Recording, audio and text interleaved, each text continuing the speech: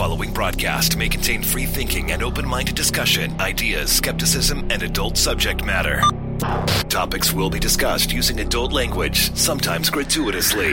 Get ready to move the conversation forward. This ain't your granddad's news and comment show. This is I Doubt It Podcast with Brittany Page and Jesse Dollamore.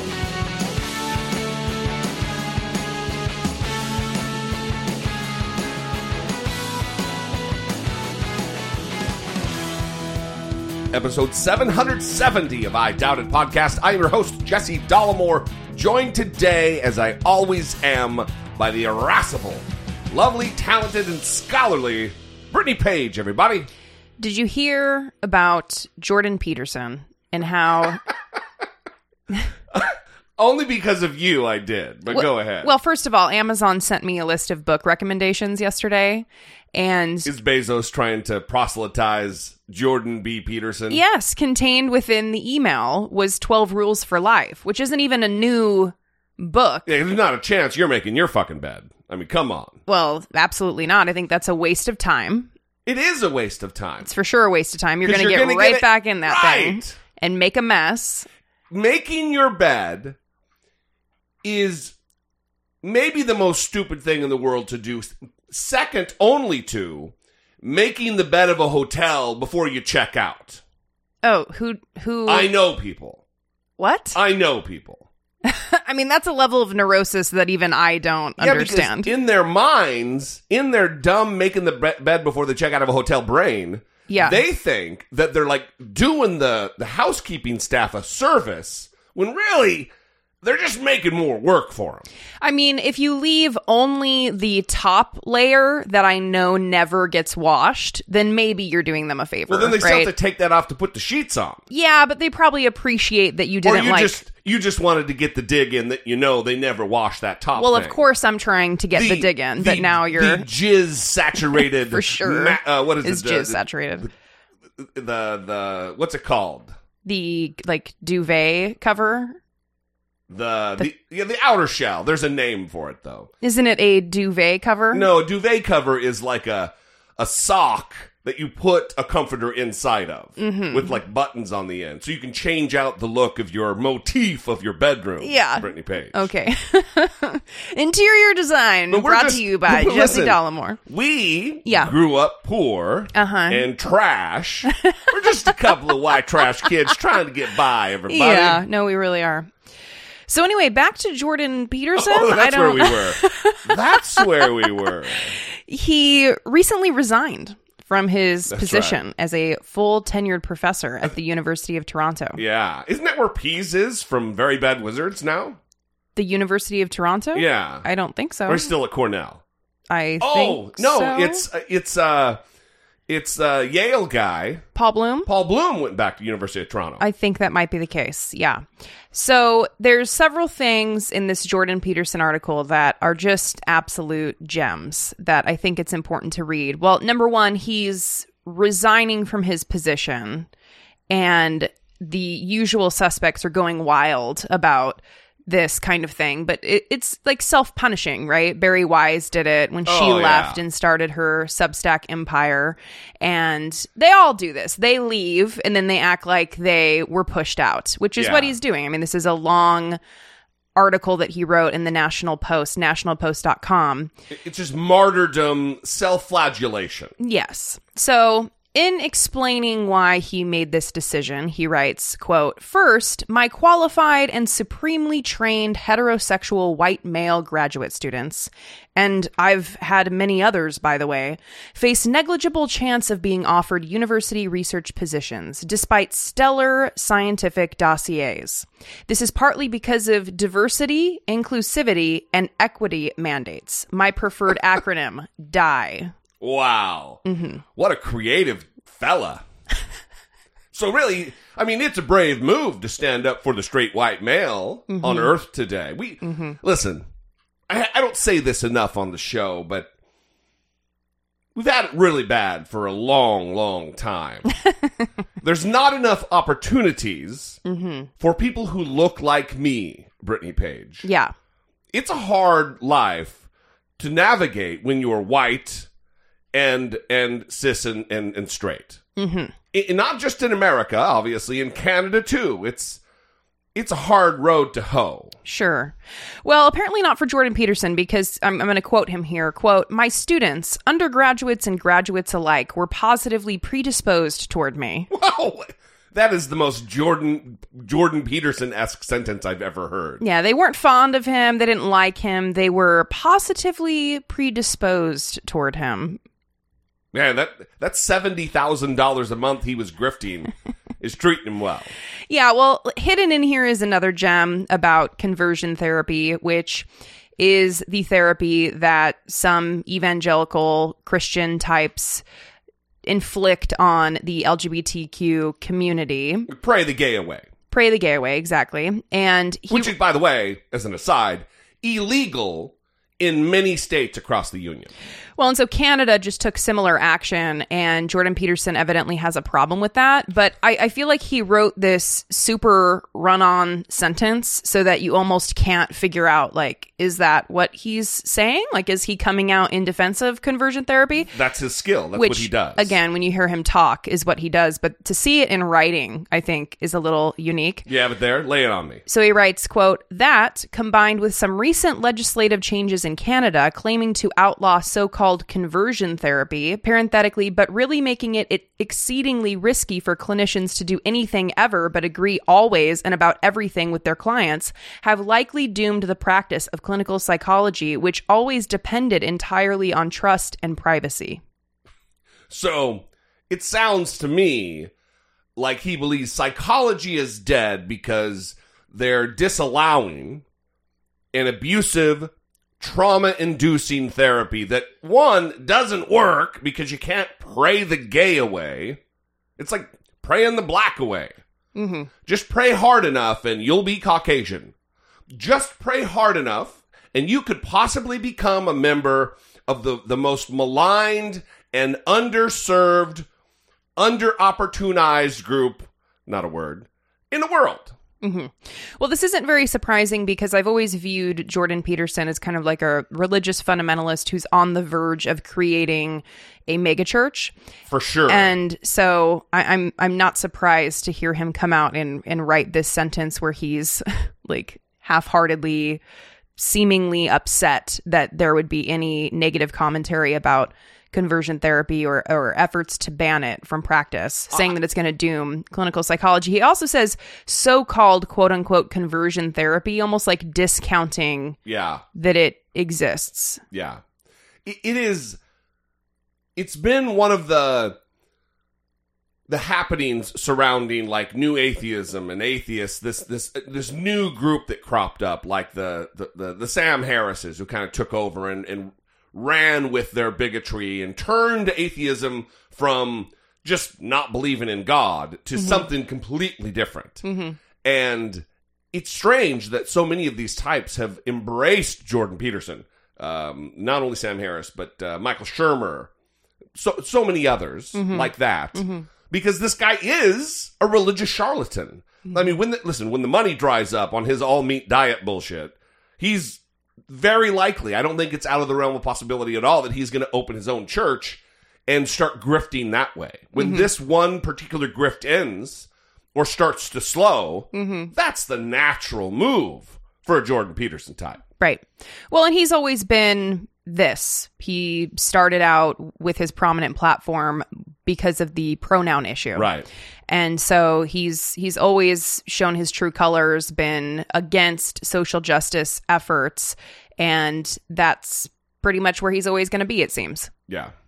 So I don't know how we got so involved in like a hotels don't wash the comforters on beds in the midst of the Jordan Peterson conversation. In his 12 rules for life. Oh, that's one right. of them was, look, little boys, you got to make your bed. Well, it's groundbreaking advice from a professor of clinical psychology. Well, it's also like that's typically something you hear from like, this is how to be a successful CEO and lead a company by the time you're 30. And really, it's just like have a parent that owns the company. Make sure you get 3 hours of sleep a day. Yeah. Wake up. Don't sleep. Yeah. Abuse yourself. Be born into a family that buys you a home when you're 18 and sets you up for life. I love those lists. I love them so much. What we're talking about, by the way, in case you don't know, is oftentimes they have these lists of like movers and shakers and the top 30 under 30. Mm-hmm. And like, this guy made VP. You were telling me about a tweet the other day that really encapsulates what I'm getting ready to say. Mm-hmm. What was it? It was from @PeterG.Yang, and the tweet says, just had a call with someone on Forbes 30 under 30 list and came away really impressed. He shared with me how he made VP at a top tech company before age 30. Number 1, 4:30 a.m. wake up. Number 2, cold showers. Number 3, gratitude journal. Number 4, meditate. Number 5, dad owns tech company. There's also lists, and then we got to move on with the show here, but there's also lists of people who, look, this is how I end up owning a home at 26 in New York City. Yeah. And a lot of it is, well, my parents paid for my college, yeah, and they gave me like $125,000 as a down payment. Yeah. Like, yeah, of course. There's no mystery. It's not magic. You didn't save. It's not discipline. It's you're fucking rich. Yeah, it's like those financial journals in The Cut or something where they like talk to some 26-year-old who has their debt paid off and they're, and then hidden in there is, like their parents pay all their bills. I mean, you went to, apparently we're not going to move on with the show. You went to high school with kids who brag about not having student loans, and it's not because they worked hard and paid them off or didn't take out student loans or worked during college. It's because their parents paid for their school. And they take it as like some kind of a badge of honor on them, like it was something they did to ensure that they don't have student loans. Yeah. Anytime I see a post that someone that I know personally is out of debt, I think it's great. I think I'm very happy about that. And even if it's because they had a parent help them, that's very nice. No, good for them. Why are you laughing? Why are you laughing? I think that's a great thing. because it's funny. I know that you actually are like, good for them. Yeah. But what I don't like, you always put a nice spin on things like that. It's that these people are trying to take credit like they did something, like they achieved something. Yeah. And there's no achievement there. They were given something. Yeah, no, and I definitely wish that people were more transparent about that. I mean, I think I don't see it as much anymore, but I feel like maybe 6 years ago or more, it was more common to see old high school connections like posting photos of the car they just bought or like, whatever material possession that they just achieved. And I think it's important to people because of the society that we live in to channel your status, flash that to people so that they can see that you are making it. Right, that you're doing well. Like that's something that's important to people. Yeah, for me, I think it's a difference in tone. For instance, let's put it this way. If you find $20 on the street, or let's say you found a $100 bill on the street, and you say, oh my God, I found $100. That communicates the right sentiment. And it would be weird to hear someone who found the money, who happened upon something, they had nothing to do with it other than picking it up, and they went like this, yeah, I found $100 today. Yeah. Like that's like they're arrogant about it, like they did something. It should be like oh my God, so many people aren't able to do this. I feel lucky. I feel blessed. I feel whatever the descriptor on it, and lose the arrogance. Well, there's also pushback that you get when you try to do that too, right? Because you will do that. You'll talk about the luck that you have with creating the platform that you have on YouTube and here, and more often than not, I would say people who hear you talk about that get a little uncomfortable and try to say, hey man, it's not just luck. Don't count yourself out. I get that all the time. You've done a lot of hard work. You've put yourself out there. Again, that's kind of the society talking where we believe that it is our hard work. It is us that's propelling ourselves forward. Or that it's only that. And by the same token, that if you're not, and you don't make money and you are a poor person, then like that's you, man. You brought that on yourself. Exactly. By extension, that's the opposite side of the coin. Right. And maybe you should work harder. and sad for you. Yeah. Again, we do not believe this. Not at all. And we try very hard to ensure that we make some movement on people not believing that either. One thing we do believe in is listener communication, Brittany Page. We do. And also beautifully constructed segues. It was pretty good. Let's get to a couple of calls, and then we will move on with the rest of the program. Hi, Brittany and Josie. It's Noah from North Carolina. I called in before, but I was just listening to your most recent episode about calling in to give your opinion to senators and members of Congress. Although I'm a North Carolina resident, I tried to call Kirsten Sinema's office, and just to kind of further the point of how useless it is to call them, her voicemail box is full and you can't leave a message. So guess the constituents in Arizona just don't matter. Thanks. Love you guys. Well, I would say, and I don't want to pour a heap of silver lining up your ass, Noah, but it's not always a bad idea. Yeah, there's some bad apples out there, but a senator or a congressperson can't just keep their phones turned off forever. So this might have been your one experience, but I don't think that it generalizes to every single member of Congress and how they handle communications from constituents. Well, and I think that's an important point because Kristen Sinema is also notorious for running away from people who are trying to ask her questions, including the press, by the way. She doesn't engage with the press.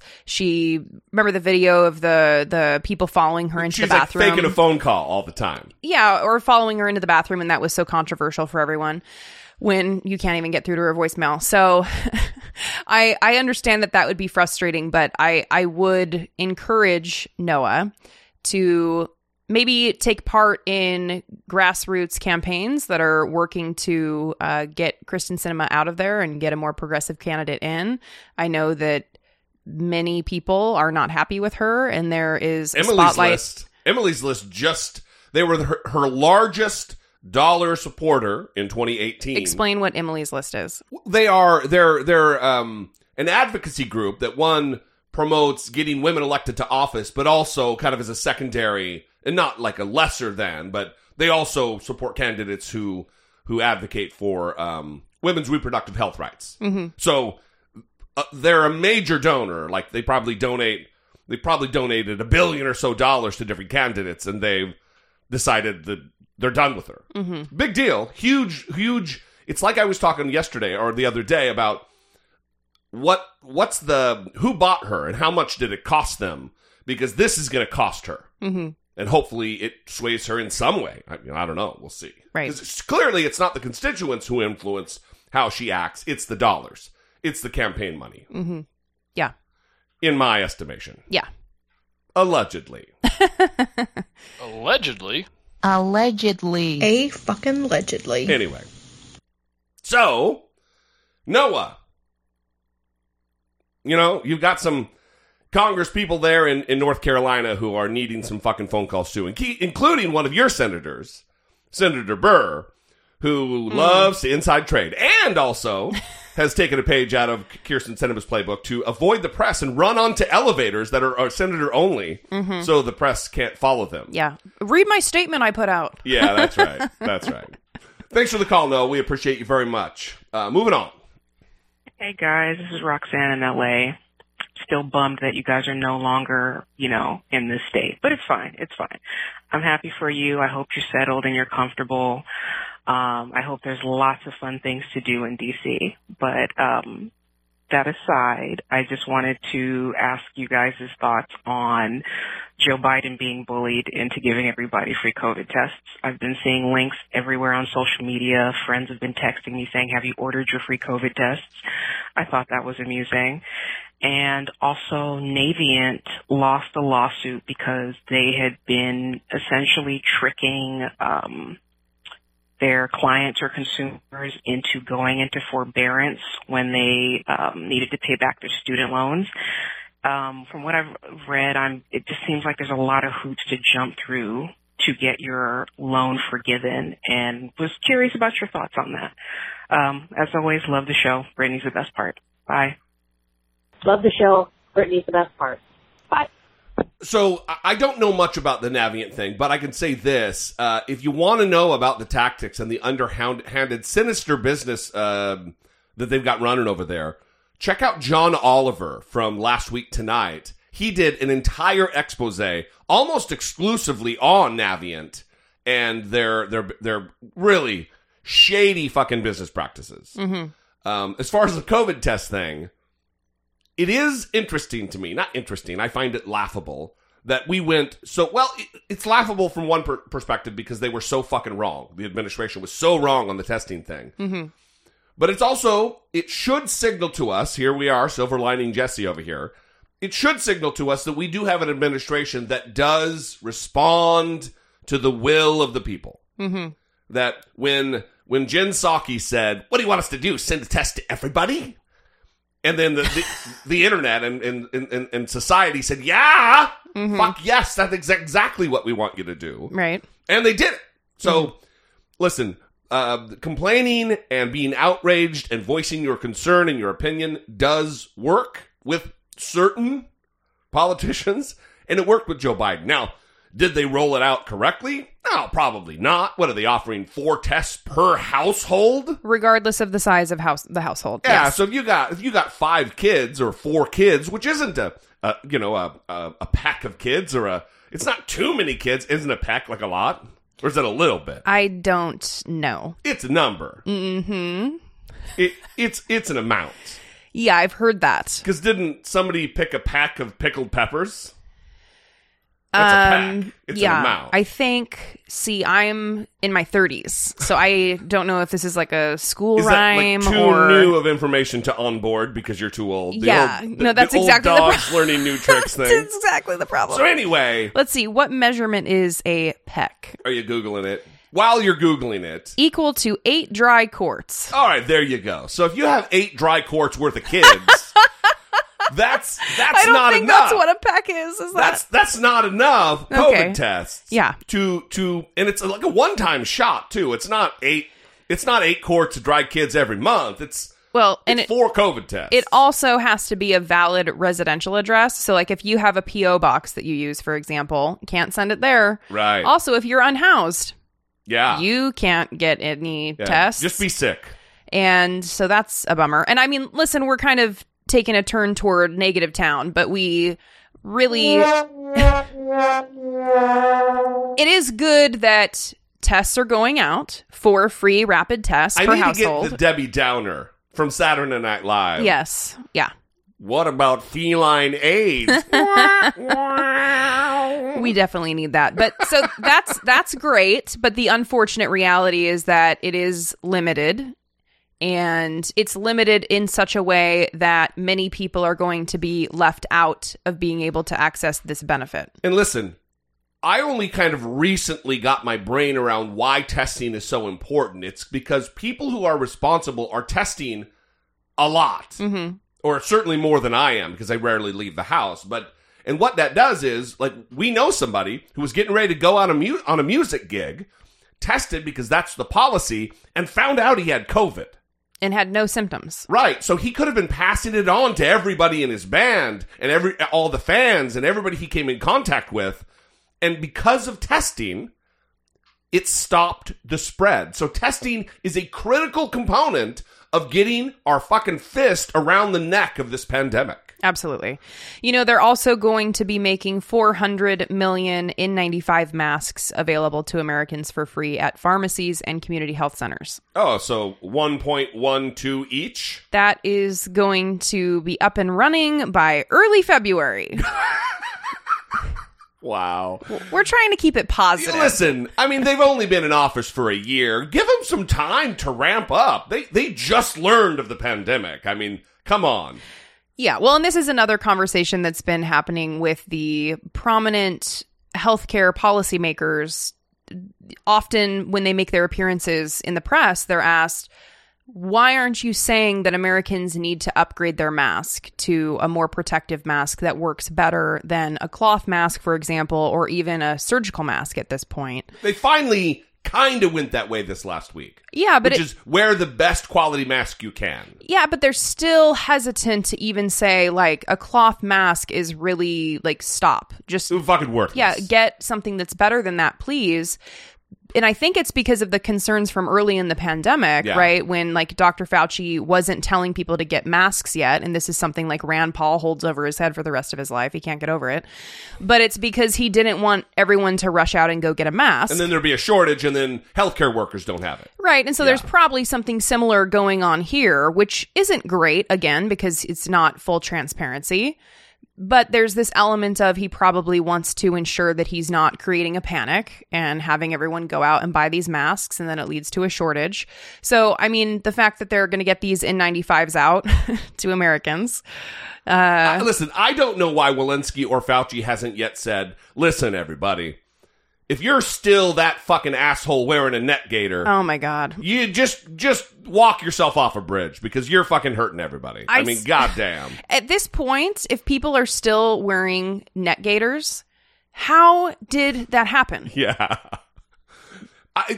Part of me, like, I don't know if it's my lizard brain, but part of me thinks that they just think they look cool or something. Because you don't. You look like a jackhole. You're not helping anybody. It doesn't work. How much press and how much coverage was dedicated to no net gaiters? Even when you get on a plane, the flight attendant staff says, look, fuckers, no net gaiters. Yeah, that's what they say because we fly Southwest, but other airlines probably say it more classy. The flight attendant staff that is wearing mesh masks, they all gather together and shame everyone wearing net gaiters. Yeah, that's right. Now, thanks to Roxanne, we very much appreciate the voicemail. We have something on the topic of masks, though, and I was just fascinated by this report that came out of NPR about Neil Gorsuch and his refusal to wear a mask because Justice Sonia Sotomayor has diabetes and has concerns about COVID. And everyone wears a mask on the Supreme Court except for Neil Gorsuch. Refusal. And this report came out stating that Chief Justice Roberts asked Neil Gorsuch to wear a mask so that Justice Sotomayor could appear in person to hear oral arguments. The report said that he refused. Neil Gorsuch refused to do that. And so Justice Sotomayor has continued to appear via telephone. Right. They have now pushed back on that report and issued a joint statement.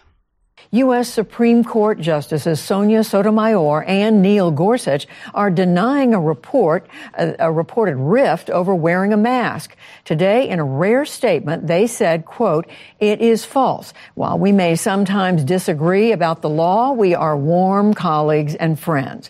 The justices specifically denied that Sotomayor, who's a diabetic, asked Gorsuch to mask up. NPR had reported that she joined oral arguments remotely because Gorsuch was not masked. It did not say that she asked him to wear one. NPR said today that it stands by its story. I love that little dig from Judy Woodruff there because that's exactly right. The report that statement is challenging. They didn't say that Sonia Sotomayor requested the mask. Yeah. They're saying that in that NPR report, they're saying that Chief Justice Roberts requested that Neil Gorsuch wear the mask. In their joint statement, when they're like, oh yeah, we're best friends and we're warm colleagues. Yeah, we love each other. And they didn't even acknowledge anything about the mask. They're just like, everything's great, guys. Don't pay attention to what we do here. Well, for me, all it does is really elucidate the fact that the court it's filled and packed with extremists, not just in their legal opinions, but even their personal behavior. Mm-hmm. Neil Gorsuch is the asshole at the grocery store who's arguing with the lady who's just trying to do her fucking job about whether or not he should wear a mask. Who's flipping the shopping cart when he gets asked to put a mask on. Yeah. Yeah, well...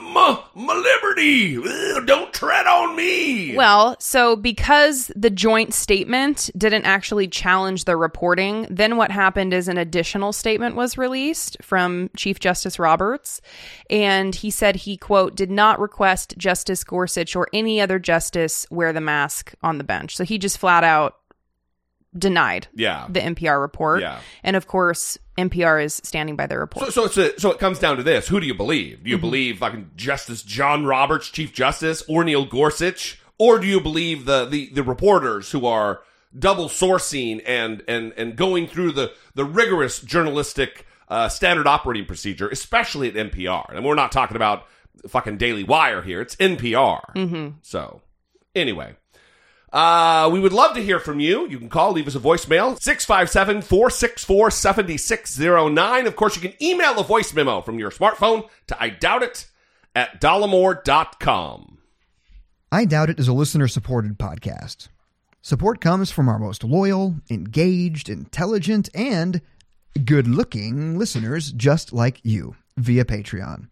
Your support on Patreon for as little as $2 a month would help keep the conversation moving forward one podcast at a time. If you have a few dollars to spare each month, we invite you to help produce the show by joining the Patreon family.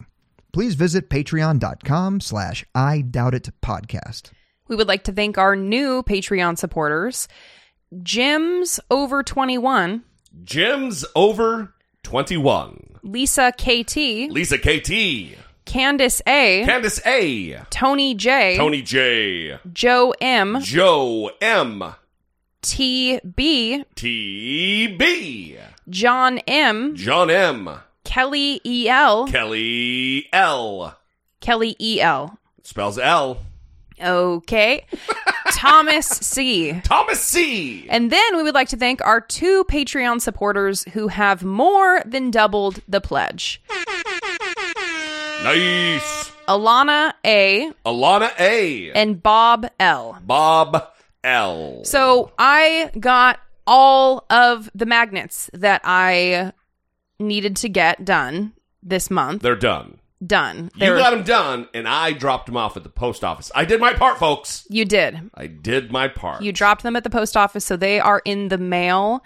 I wrote the people back who had sent me their address directly and said, got this done. It's going out. So those people know. But if you became a Patreon supporter anytime before the end of the year, and even a little into January, because we gave you a little treat. Let's do this. I just had an idea. Okay. Let's extend it on through the rest of the month. Yeah. I was going to plan to do that anyway. Oh, all right. Well, yeah. In a secret little gift way. Sorry. But we can also do it as a promotional way. Just chill. But those January Patreon supporters will not get theirs until the end of January. Those won't go out until the end of January. That's so right. If you were supposed to have received a magnet and you did not receive one, please reach out to us. We want to make sure that you get these. And apparently they're taking a while to reach international places. Yeah, we have heard from multiple listeners outside of the United States, and they have one just got there, and they were a part of the first batch, right? Yes. Yeah. Yep.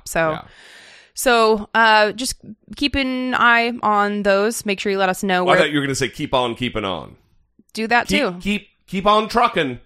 Do the good stuff. It's starting to get hot in this room. Very hot. And what happens when I get hot is it's like a Snickers commercial when you're hungry. Angry. Yeah, I turn into a toddler and I am enraged when I start sweating. So I'm trying to calm it down and take some deep breaths. That's what you look like the baby character on The Incredibles when it turns into the devil right now. Well, it's because my face turns red. Is that why? I don't know. Just making hilarious jokes. Okay. Hilarious jokes. Good. Anyway, we love you guys. Thank you for all your support, all of your patience, all of your dedication and loyalty, and your listenership to the show. We could not do what we're doing without you, and every single dollar that you contribute in support of the show is very, very much appreciated. All right. Moving on.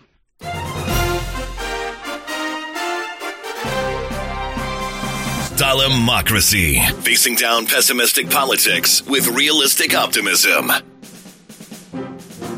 So Joe Biden, let's continue to talk about Joe Biden, held a press conference just yesterday about Republicans blocking the legislation, blocking the effort to amend the filibuster in order to pass some kind of voting rights legislation. Well, that was one of many topics. The press conference was supersized. And I think that was the main push the main, and then of course the media takes over and asks questions and turns it into whatever they want it to be. Mm-hmm. Yes.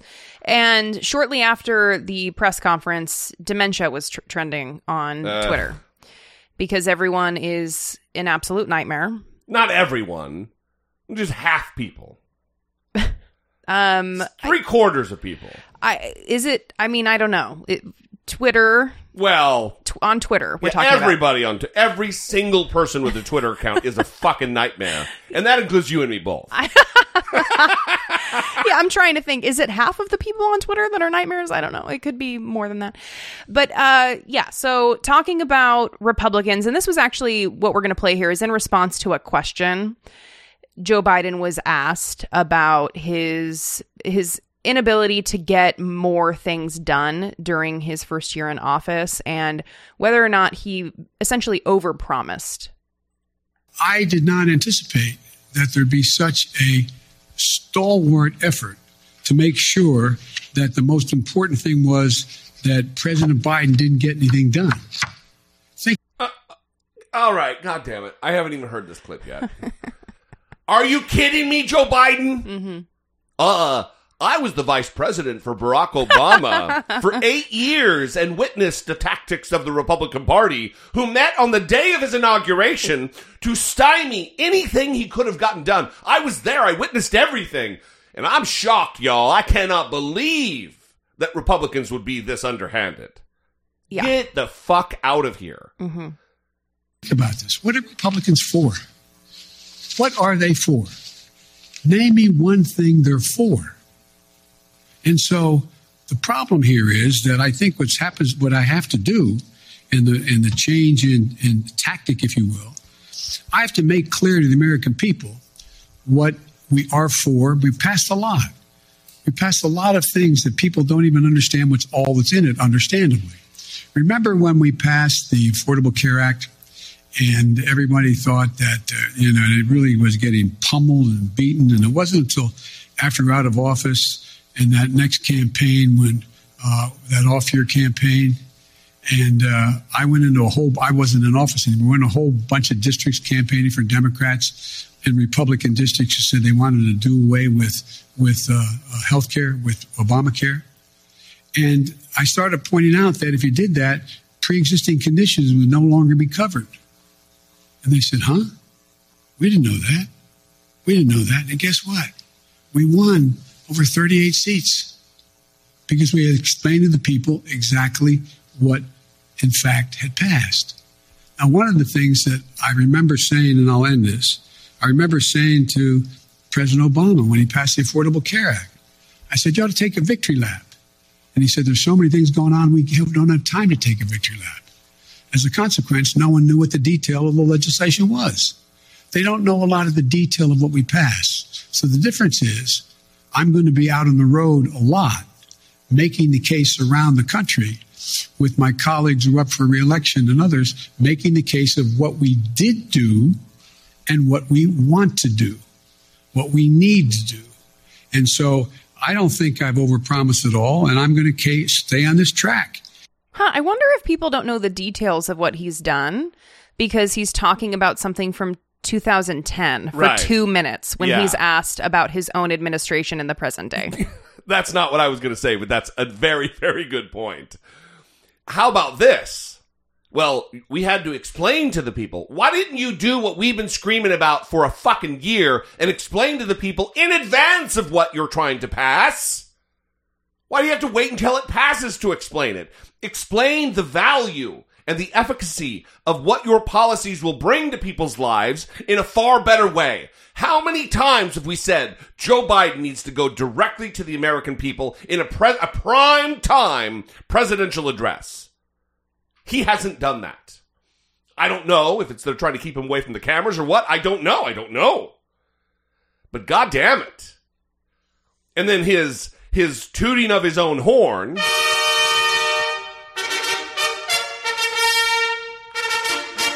I told President Obama, you should take a victory lap.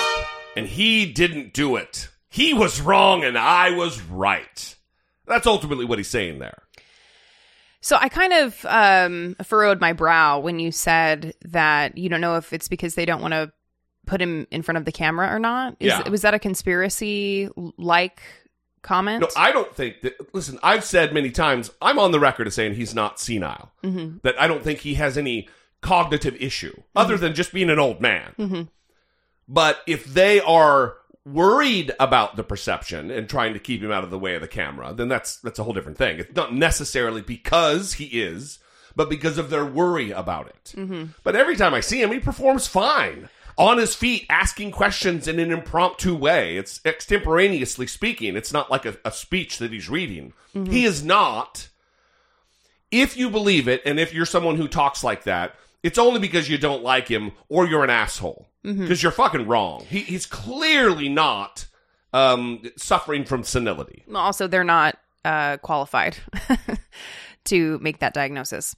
But I will say this was a disappointing answer for me, because instead of talking about the Affordable Care Act for 2 minutes, he could have talked about his achievements. The infrastructure bill. You don't need to wait. The partial stimulus payment that they sent out. You don't need to wait for your travels around the country and your plan to do that. You could have done that right then. Yeah, you had cameras on you. Yes. Right. And instead, it's this story from 2010. Like, we got to move on. Yeah. And I do appreciate that he's finally willing to say, what do Republicans stand for? Name me one thing they're for. I think that's a good question for Joe Biden when he starts defending Republicans endlessly and the value of being bipartisan. Well, it's the same thing. Again, now I'm tooting our horn, but we've been talking about how he's giving too much fairness and charity to Republicans. He's hearkening back to a day when bipartisanship could be somehow accomplished, somewhat accomplished. Because that's not the way it is anymore. And for him to act like Republicans are going to act in good faith is just naive. And I believe he may be. I believe Joe Biden may be too naive to navigate the current political waters that we swim in. Just the way it is. Yeah. Well, in this next clip, he's asked by Peter Doocy. Speaking of being given everything and you're a talentless little piece of shit.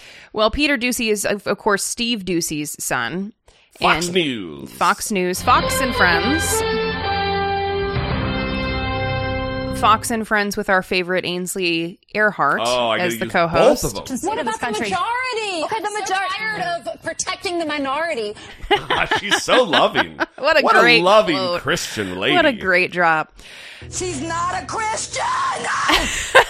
So Peter Doocy gets up and asks Joe Biden, why is he pulling the country to the left? Wait. Oh, I love that you're putting the clips together now, because I haven't heard these. Mm-hmm. He asks him what? He thinks Joe Biden is he's contending that Joe Biden, milquetoast, middle-of-the-road liberal, Democrat, who all of my leftist friends think is the devil, they think he is pulling the country to the left. Why are you trying so hard in your first year to pull the country so far to the left? Well, I'm not. I don't know what you consider to be too far to the left. If, in fact, we're talking about making sure that we had the money for COVID, making sure we had the money to put together the bipartisan infrastructure, making sure we were able to provide for those things that, in fact, would significantly reduce the burden on working class people, but they have to continue to work hard. I don't know how that is pulling it to the left. If you may recall, you guys have been trying to convince me that I am Bernie Sanders. I'm not. I like him, but I'm not Bernie Sanders. I'm not a socialist. I'm a mainstream Democrat, and I have been. And mainstream Democrats have overrun me. If you notice, the 48 of the 50 Democrats supported me in the Senate on virtually everything I've asked. Including the socialist that you're shitting on. Yeah, I know. It's very weird. I mean, I like him, but I'm not a socialist. Oh, I'm not a socialist. Oh, and Bernie Sanders will bring us to ruin. I'm not Bernie Sanders. I'll end it. But come on. I mean, I was like, is it going to go for the full? whole... It's aggressive. Okay, yeah. It's aggressive for a guy, Bernie Sanders, who's maybe working harder than any member of the Senate to get your agenda passed, and you're going to fucking throw that guy right under the bus. It's just like, it's kind of a fuck you moment. If I would have been Bernie, I would have been on the phone like, come on, bro. Well, and also, why does he feel the need, Joe Biden? So Peter Doocy asked this ridiculous question, and Joe Biden immediately is defensive. He says, I'm not. And then he says, I don't know what too far to the left is. So if you don't know what it is, why are you immediately saying I'm not doing that? Well, also, you're answering the question in good faith as though the question was asked in good faith. Like, well, let me give you a bunch of reasons why I'm not. It's fucking Peter Doocy, man. You don't have to even answer the question. Right. He's like, well, come on, I'm only taking questions from serious people today. So next, come on, move on. Yeah. Well, and that was one of the criticisms that I saw from these radical conspiracy theorists on Twitter, is that he was calling out reporters' names from a list. And in the phrasing on Twitter was a pre-approved list of reporters. When Peter Doocy got to ask a question, the Newsmax guy got to get up and ask him why Americans believe he's cognitively impaired. I mean, come on. Right. And they're concerned about who's asking the questions. Newsmax got to ask a question. Yeah. It's fine. They shouldn't have White House press privileges. Get the fuck out of here. Yeah, Come on. It's ridiculous. So anyway, we'd love to know what you think about this. 657-464-7609. Please do sound off with a voicemail or a voice memo from your smartphone to I doubt it at dollemore.com. So all of this kind of is happening within the context of Joe Biden's approval rating at the end of his first year in office being lower than many of the presidents who came before him. Quite low, 43%. Yeah, no, it's decidedly low. It's not great. Yes, and it's also concerning because Gallup just released a report on how party identification and leaning in the United States has changed during 2021. And it's based on interviews with more than 12,000 randomly sampled adults in America. And what they found is that in kind of the first quarter of 2021, Democrats had a 9-point advantage over Republicans. And this is when? In the first quarter of 2021. Wow. So this is the question that they were asked. In politics, as of today, do you consider yourself, and then the answer is a Republican, a Democrat, or an independent. And then if you answer you're an independent, they asked a follow-up question. Lean. As of today, do you lean more to the Republican Party or the Democratic Party? Now, in the first quarter of 2021, 49% said Democrat or lean Democrat. And 40% said Republican or lean Republican. Mm-hmm. By the end of 2021, 42% said Democrat. Wow. So it went down 49% to 42%. And then for Republicans, 47% by the end of 2021. So went from 40% in the beginning of 2021 to 47%. Well, some of this is the fact that the American people are fucking stupid.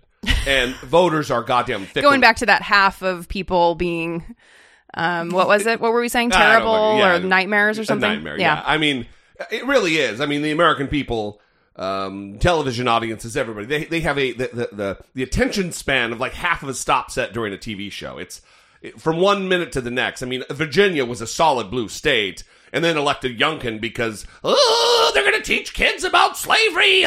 They lose their goddamn minds. Mm-hmm. People are stupid. People are emotional. People don't think clearly. They don't think about things. They I don't know. It's very disheartening for sure. Well, it's more than disheartening because this is often a strong indicator of how the House elections are going to go. Like it's kind of a predictor. Yeah, they say that all the time. But because of how quickly it switched, it also could switch right back if Democrats start acting right and start communicating properly and start doing what Joe Biden just said and explaining why things are beneficial. They could turn the ship, you know. Well, and that's my question, I guess. What do you think happened in 2021 to create this situation where more people started preferring to identify with Republicans rather than Democrats during 2021, where the pandemic was happening? I think it's clear. I think Joe Biden just explained it to us. I'm a middle-of-the-road Democrat, he said. I'm average. Mm-hmm. I'm milquetoast. There's nothing to fear from me. I'm just a corporate Democrat. Mm-hmm. He doesn't inspire anyone. I mean, who's really fired up about Joe Biden? Mm-hmm. If you find somebody who's fired up about Joe Biden, they either work in the administration or they are fired up because they're a Democrat. Right. And they hold a great allegiance to the party, and that's why. Mm-hmm. It's not real being fired up. It's not real emotional action on their part. It's just programming. So if we're viewing this as kind of a measure of enthusiasm, does that mean that people grew more enthusiastic about the Republican Party during 2021? And if so, what would have prompted that? A simple hatred, disinterest, unhappiness with Democrats? Or they just really love Ron DeSantis? Like, what? I don't know. I think Republicans, from a messaging standpoint, are far better at what they do because fear sells. But Democrats are not countering the message at all. Like, when every time there's someone to talk about CRT, it just needs to be flatly said, this is a lie. CRT is not being taught in school. Mm-hmm. Point blank. Instead of grappling with the issue and the other side's argument with fairness and charity like it's a legitimate thing. It's like, no, this is not happening. They are lying. All they're trying to do is gin up fear in white people. Yeah. They don't communicate ideas well, because I believe there is somewhat of an arrogance in the Democratic Party because their ideas are, for the most part, well, not for the most part, absolutely their ideas are better than the Republicans. There's an arrogance about that, well, people are just going to see that our ideas are better. No, they're not. You need to explain it. Mm-hmm. You need to communicate why your policies will make their lives better. Mm-hmm. And being afraid of CRT doesn't make anybody's life better. All it does is get Republicans in office so they can further their sinister, damaging agenda. Well, and I wonder, too, if it's related to, like, even in those Joe Biden clips at the press conference, he's vacillating, right? In one breath, he's able to say, what do the Republicans stand for? What are they doing? But then at the same time, he really, like, values his ability to still be friends with Republicans and have Republicans support him and have friendly relationships with Republicans. So I think that he could benefit from no longer doing that and instead sticking with the position of, what do Republicans stand for? Some of that is muscle memory for him because he's been around so fucking long. Right. But he's going to have to, teach the old dog new tricks, and he's going to have to do what you just said. What you just said should be the hallmark communication tactic moving forward. Yeah. Is we stand for something. All they stand for is standing in the way. Right. I mean, right there, Joe Biden, there's your campaign slogan for Democrats going into 2022. We stand for something. They stand in the way. Yes. TMCR Jesse D. You can have it. Free. It's yours. I'm pretty sure you at first started out with giving me credit for the idea, and then it suddenly evolved into... I'm the Don Draper here. I just came up with the catchy slogan that everybody should be saying. Right. All right, Tony Baloney, we get it. Tony Baloney. We stand for something. They stand in the way. Yeah. Pretty fucking good, I'll tell you what. We can end the show right there, and I'd be real happy. But we won't, because we're going to talk about the January 6th committee. They are apparently seeking Ivanka Trump, who might be a linchpin to a whole bunch of information regarding what took place on the day of the insurrection. The head of the House Select Committee investigating the January 6th attack tells CNN they're now planning to ask Ivanka Trump to talk with them. This as they seek to learn more about her interactions with her father surrounding one of the darkest days in America's democracy. CNN's Paula Reed joins us now with more on this. What are you learning, Paula? Anna, this is a big move by the committee, really moving on the former president's innermost circle. Now, it's notable. This is a voluntary request for her cooperation. This is not a subpoena. And look, the committee has previously said they've been gathering evidence about what she was up to on January 6th. They've said they have firsthand testimony that she asked her father at least twice to do something to stop the violence. But in this 8-page letter that they sent her today, Anna, astonishing new details about just how deep these lawmakers are in the Trump White House and how much they've learned about what was going on that day. For example, they say that they want to talk to Ivanka about a meeting that she observed in the Oval Office on January 6th. It was a phone call between Trump and his vice president, Mike Pence, where Trump allegedly pressured Pence to try to go along with his plan to undermine the certification of electoral votes. They want to talk to Ivanka about what she heard on at least one end of that phone call. They also want to know why the president didn't just go to the briefing room. There's always a live camera, plenty of reporters in the briefing room just steps away from his office.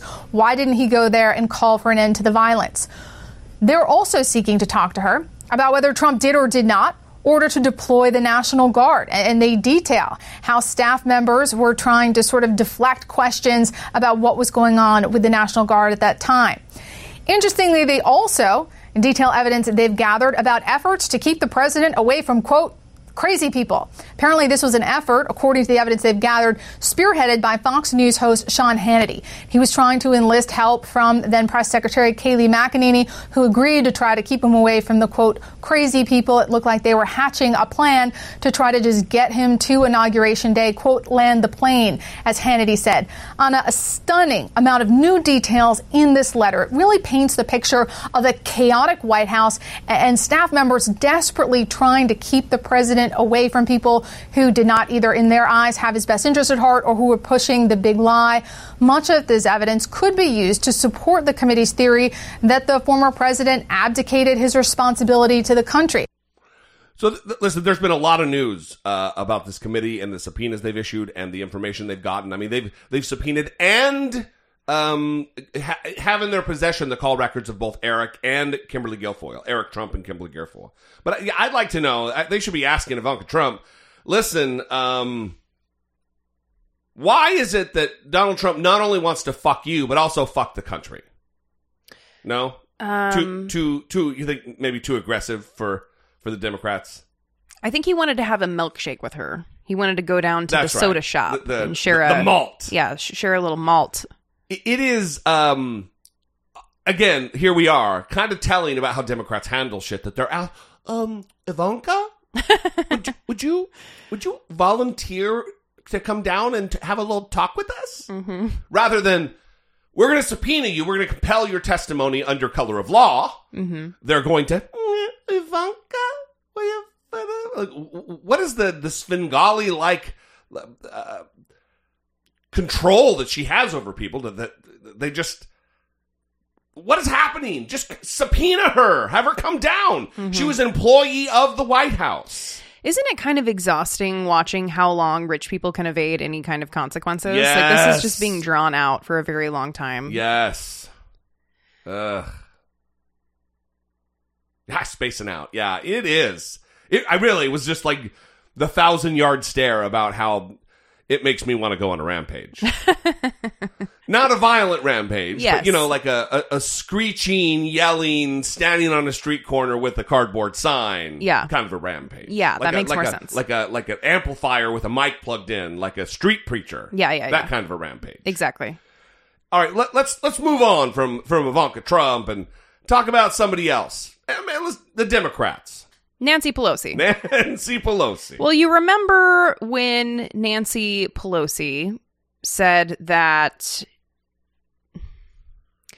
Well, you remember when Nancy Pelosi was asked about her views on whether or not members of Congress should have a ban on trading stock. Yeah, she was opposed to banning. It's a free market. We should also be able to participate in that. She was against trying to counter this move that's been a move since Congress has been Congress and trading stocks, to trade on their inside information that they have and make themselves fabulously rich through their job, because of their job, due to their position as an elected official in service to the country. Well, she signaled today that she's actually open to considering proposals to ban stock trading by members. And she went a step further, too. She said, listen, if we're going to do it, let's take the Supreme Court with us. Right. I trust our members. If, in fact, we should have severe penalties for delay in reporting on Stock Act, then do that. I've said to the House Administration Committee, review all the bills that are coming in and see which ones, where the support is in our caucus. I think there are 2 letters. Each has like 14 members signing it so far. Maybe more will come, but that's what we have seen. But I do come down always in favor of trusting our members. Now, if the impression that is given by some that somebody's doing insider trade, that's a Justice Department issue. That's a Justice Department issue, and that has no place in any of this. But to give a blanket attitude of we can't do this and we can't do that because we can't be trusted, I just don't buy into that. But if members want to do that, I'm okay with that. How about I would add, and this is the last thing I'm going to say on this at this meeting, and I would add, do you know that the Supreme Court, now we in the House have disclosure, in the Congress we have disclosure, and we have the Stock Act, which says if you sell a stock, you have to report it in an X number of days, and if not, there's a penalty. Should those penalties be greater? Subject to review. I mean, I don't know why people don't do it on time, but whatever it is, if there's a penalty and it should be more severe, so be it.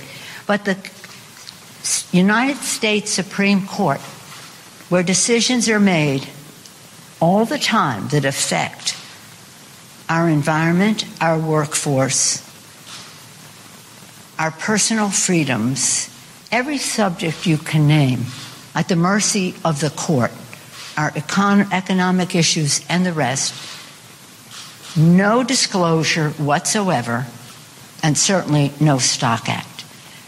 If we're saying everybody should be living by the same standard, then so be it. That's okay with me.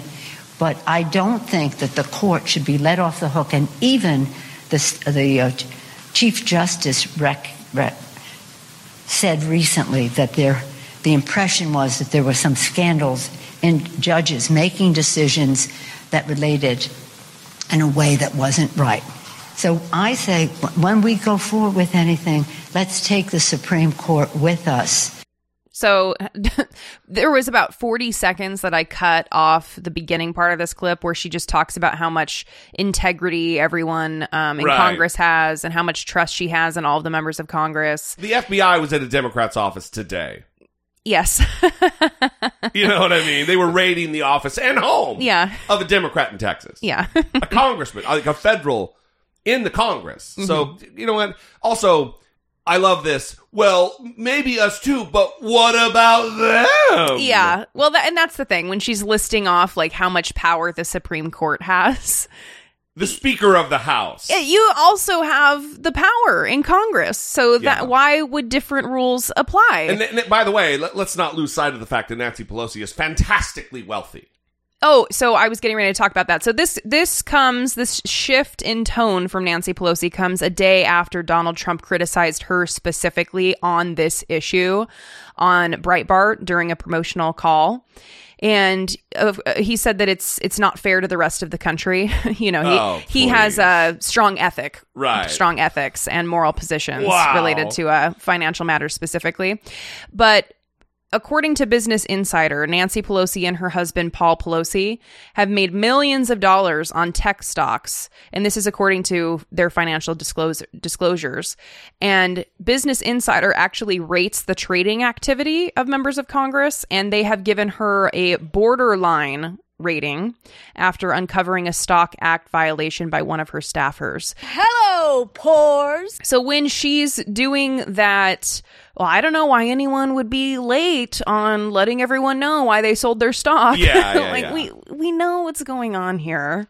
Everyone knows it's not great. Just the other day when Roger Marshall, the senator from I keep saying fucking Texas, from Kansas, when he was railing against Dr. Fauci in the hearing and was like, well, there might be something going on with your investments, like just creating out of thin air the implication that it might be happening. Mm-hmm. He was 17 months late last year in reporting A lot of stock trades. It's very common for them to report late. Very, very common. More uncommon than not common. Just come on. It is... We need to get rid of Nancy Pelosi. Look, I get it. People love her, and she's a great strategist. But we need a new generation of Democrats who are going to lead with integrity and not hold up the old status quo of politics. And she is one of them. It's fucking terrible. Well, we don't want to leave you like that, though. Well, also, it's positive that she seems to be reversing her position, right? Is she? It didn't seem like a reversal. Well, to me. I mean, it seemed like hedging. Like, well, I guess I'm open. I guess I'm open to it if we can take the Supreme Court. If everybody else gets punished and isn't able to do bad shit, I guess we will stop doing it too. Yeah, I mean, she hasn't fully reversed her position, but at least there's some movement happening because of the pressure that she is under, and that's a positive thing. It is. I'm not... Yes, it is. All right. Moving on.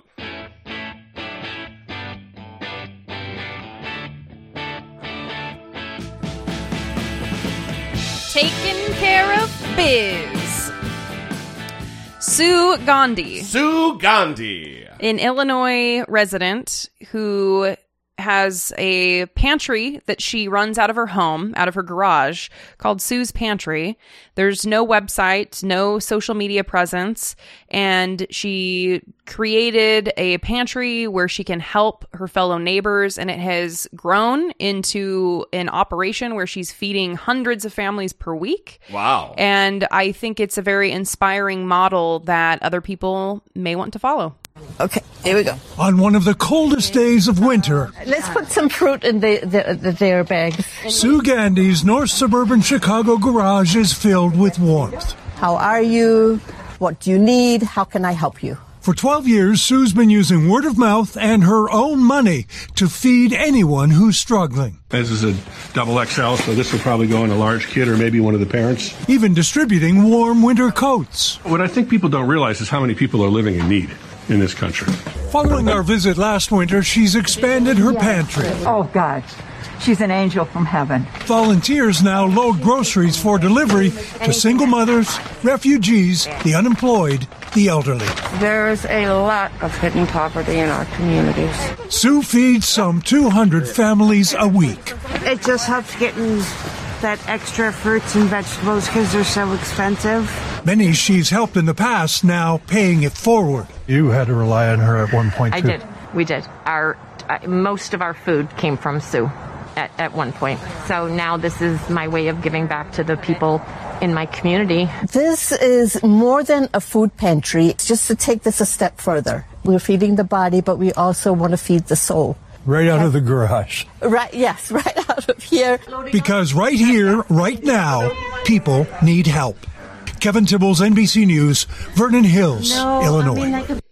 So I love that also people who were assisted by her in the past are now working as volunteers to help deliver groceries and essential items to other people who need it. Kind of a pay it forward model. I was helped, and I'm gonna pass that on to others. Listen, in the absence of the government getting it done, in the absence of we the people paying for services like this to be executed by the government, I'm thankful for people like Sue Gandhi. It's fantastic for somebody to actually, in this day and age, after what we've witnessed throughout this pandemic, for someone for years and years now, going on longer than 10 years, to be standing in the gap for her neighbors and people she doesn't even know. It's really a mark of decency and love and kindness and compassion. Yeah. And there tends to be this kind of pessimistic meme that pops up on the internet whenever these stories go viral. And people will say, oh, you're celebrating a story of like a governmental failure to provide people the necessary resources to live, and instead placing the onus on this individual. But like you said, in the absence of a government who is taking care of its people, the fact that citizens do step up and fill that gap is really powerful. And to know that this one person has created a pantry out of her home, out of her garage, that is now serving up to 200 families per week. Yeah, I mean, with essential items. Imagine how much food is in your house right now. You couldn't feed 200 people with it. I mean, that's a lot of in and out, a lot of going through food. And imagine the organization. Imagine get on the ground with it. Don't look at it from the 30,000 foot view. She had to go to places to have them donate food and organize this and build this from the ground up. That's a lot of blood, sweat, and tears and giving of her time and treasure. And we need more people like this in the world. So Sue Gandhi is absolutely taking care of biz today. We'd love to know what you think. 657-464-7609. Thank you for joining us today and every day that you do. We would love to invite you to support the show on Patreon. You can go to patreon.com/IDoubtItPodcast. Every single dollar goes a long way toward growing this particular operation into something fantastic. We moved across the country to grow what we do, to make what we do more impactful, and we hope that you will join us in that. We will also see you next time. Until we do, for Brittany Page, I'm Jesse Dollamore, and this has been I Doubt It.